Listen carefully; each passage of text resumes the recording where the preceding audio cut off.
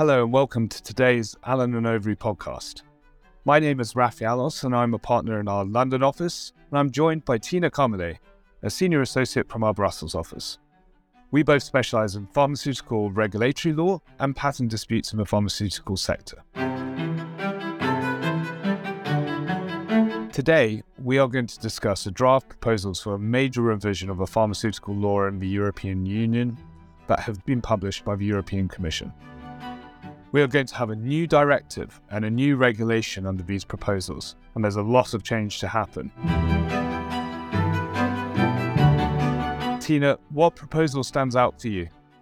Well, so the proposals to change the length of regulatory data protection are pretty fundamental. And to understand why the innovative pharmaceutical industry that brings such new medicinal products to the European market is so disappointed with this proposal, it's important to keep in mind that regulatory data protection is in fact a very reliable form of protection compared to patents and SPCs, which can be challenged in court. And so it's estimated that around 1/3 of the products approved in the EU relies on such regulatory data protection. Yes, I can see that the standard period of data exclusivity is proposed to be cut from 8 years to 6 years. The EC claims that this remains competitive with other jurisdictions such as the US and Japan. How is that? So the standard period will indeed be 6 years, but there are new incentives that could in fact bring the period back to 8 years, or theoretically speaking even more. And so the proposals focus heavily on the concept of unmet medical need, which is a new definition included in the European legislation. Medicinal products that address unmet medical need will be entitled to an additional 6 months of regulatory data protection. So it's fair to say that with this proposal, it's clear that the EU doesn't want to keep incentivizing and rewarding the development of what we call Me Too products, which in essence bring nothing really new for patients. And what is the definition of unmet medical need for this purpose, Tina? According to the Commission's proposal, a medicinal product addresses an unmet medical need if at least one of its therapeutic indications relates to a life-threatening or severely debilitating condition. In addition, there cannot be another product authorized in the EU for this condition, and even if there is one, this disease should be associated with a remaining high level of morbidity or mortality. And the final condition is that the use of the new product must result in a meaningful reduction of such disease morbidity or mortality. There's a lot that has been and that can be said about this definition. First, the current definition is rather narrow, as it, for example, does not seem to apply to potential incremental innovation or to an improvement to the quality of life of patients. It's also interesting that in this proposed definition, the Commission only refers to medicinal products through its concept of therapeutic indications and not to, for example, diagnostic or prevention methods. And so it will be interesting to see whether this was a deliberate change compared to the leaked version of a few months ago, or whether this will actually still be changed. It's of course challenging to come up with a concept so crucial that is both flexible and predictable at the same time, and hence also why the Commission has indicated itself that further interpretation will be necessary. And who's going to provide further guidance on the definition of this concept? It looks as though the EMA will set some guidelines, and they will also organize a consultation process with stakeholders, which could also include industry representatives. So companies could potentially have a say in this definition. I know that there are 2 additional years of data exclusivity proposed if a product is launched in all member states. So that could bring the period back to 8 years. But this seems like a quite controversial provision. Yes, I agree. I think this is rather controversial, and I'm not even sure that everyone within the European Commission itself agrees with it. The point really is that companies decide where to launch their products based on a range of commercial factors, which includes, for example, the size of the market and the price that they can achieve for their products. And pricing is very much a competence of member states, and member states have different ways to organize their health systems, and so also their tax and social security systems that pay for the medicines that patients can then access. And so this proposal looks to me like it is liable to interfere in pricing and reimbursement negotiations at member state level. And eventually, I'm also not sure that the outcome will also lead to more access for patients, as ultimately this will depend on national pricing and reimbursement processes. And I think it's important to stress that it's essentially making it very difficult for companies to launch their products in all member states, as it is a burdensome process to negotiate pricing and reimbursement decisions with each and every member state. And while small and medium-sized companies do get an additional year to comply with this obligation, I believe this will still be very difficult for them to launch in all European member states. I see. So larger companies will now have 2 years to launch their product in all member states in order to achieve this additional 2 years of exclusivity, and SMEs will have 3 years. It seems to me as though what we may end up with is a situation where member states with a high GDP will pay higher prices to subsidize member states with a lower GDP, who will be able to negotiate prices that previously would have been unattractive to pharmaceutical companies in return for the reward that those companies get an additional 2 years of exclusivity. Yeah, I think that's a correct and fair analysis. And important to add that the Commission draft still allows for the possibility of member states to waive this requirement of launch in all different European member states in their own judgment. So it remains to be seen how this specification will play out in practice also. So there are quite a lot of changes to regulatory data protection. Is there anything that stays the same? Yes, there's a few. So the additional year of data protection is still available if a new indication is approved for a product within its period of data exclusivity. The 2-year market protection period stays the same, and the 6 months pediatric SPC reward also stays the same.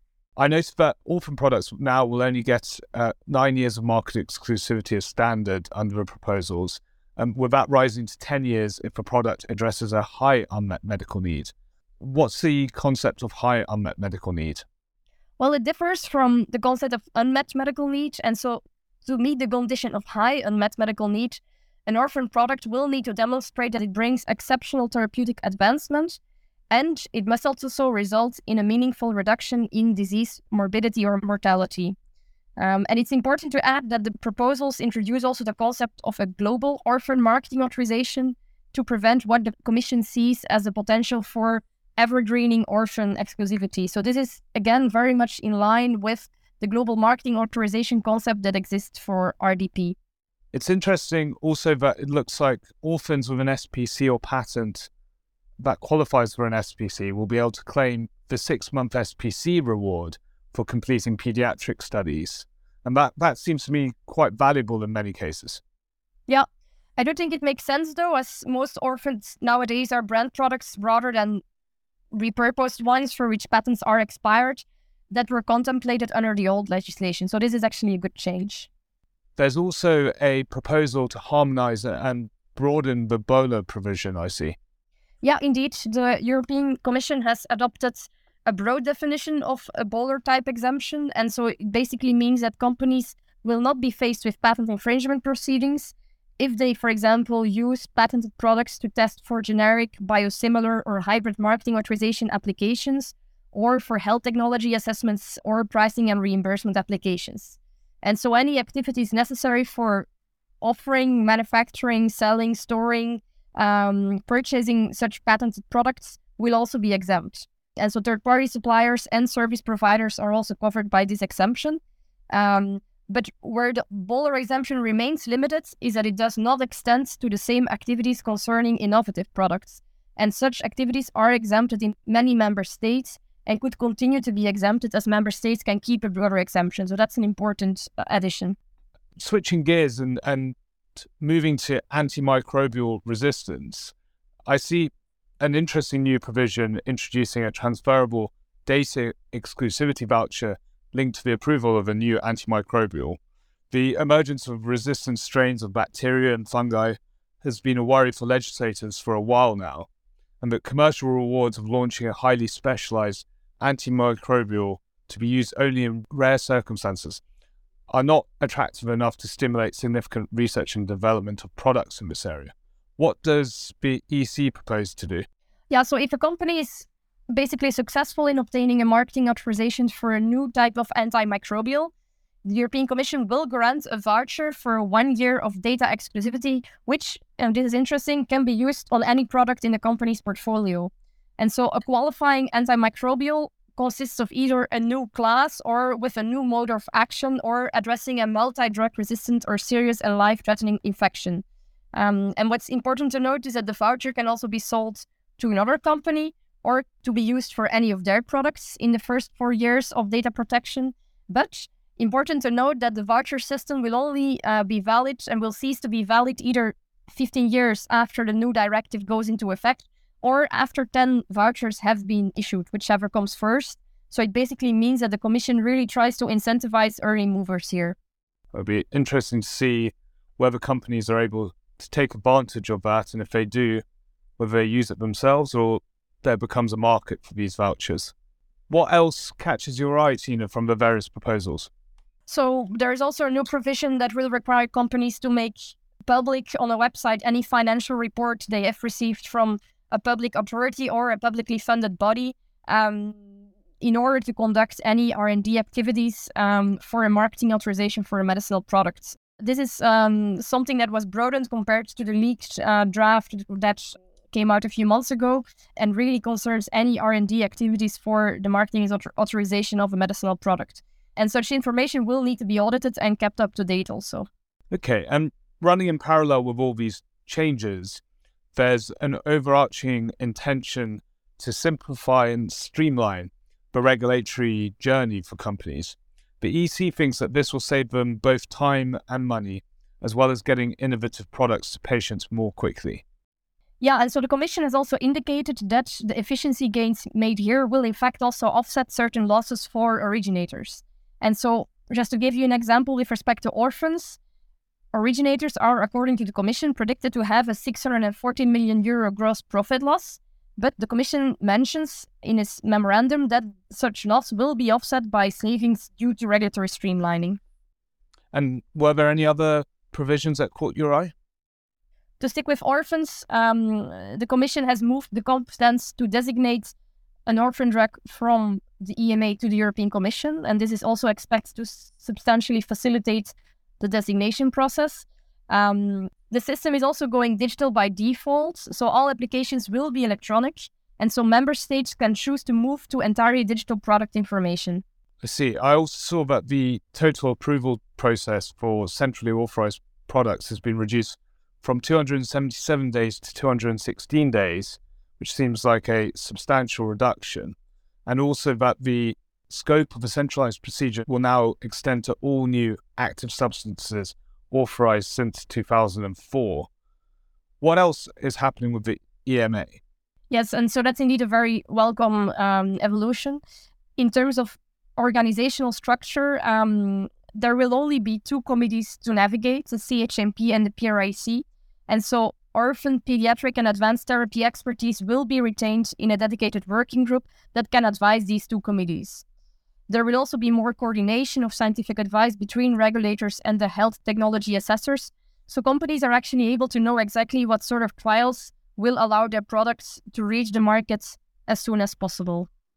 And then there will also be more coordination of the approval pathways for the medicine and medical device in combination products, which is a very good idea, of course. So, all in all, how do you see the changes? Are they problematic or not? Overall, I'd say the proposed changes are concerning, especially in relation to RDP. There also remain a lot of open questions as to, for example, how you would interpret unmet medical need, the concept of exceptional therapeutic advancement. And I'd say that the system that has been put in place with the conditional incentives will in fact lead to a less predictable system with less legal certainty for companies. But indeed, as you say, there are certainly also improvements such as the regulatory streamlining and also making it more future-proof.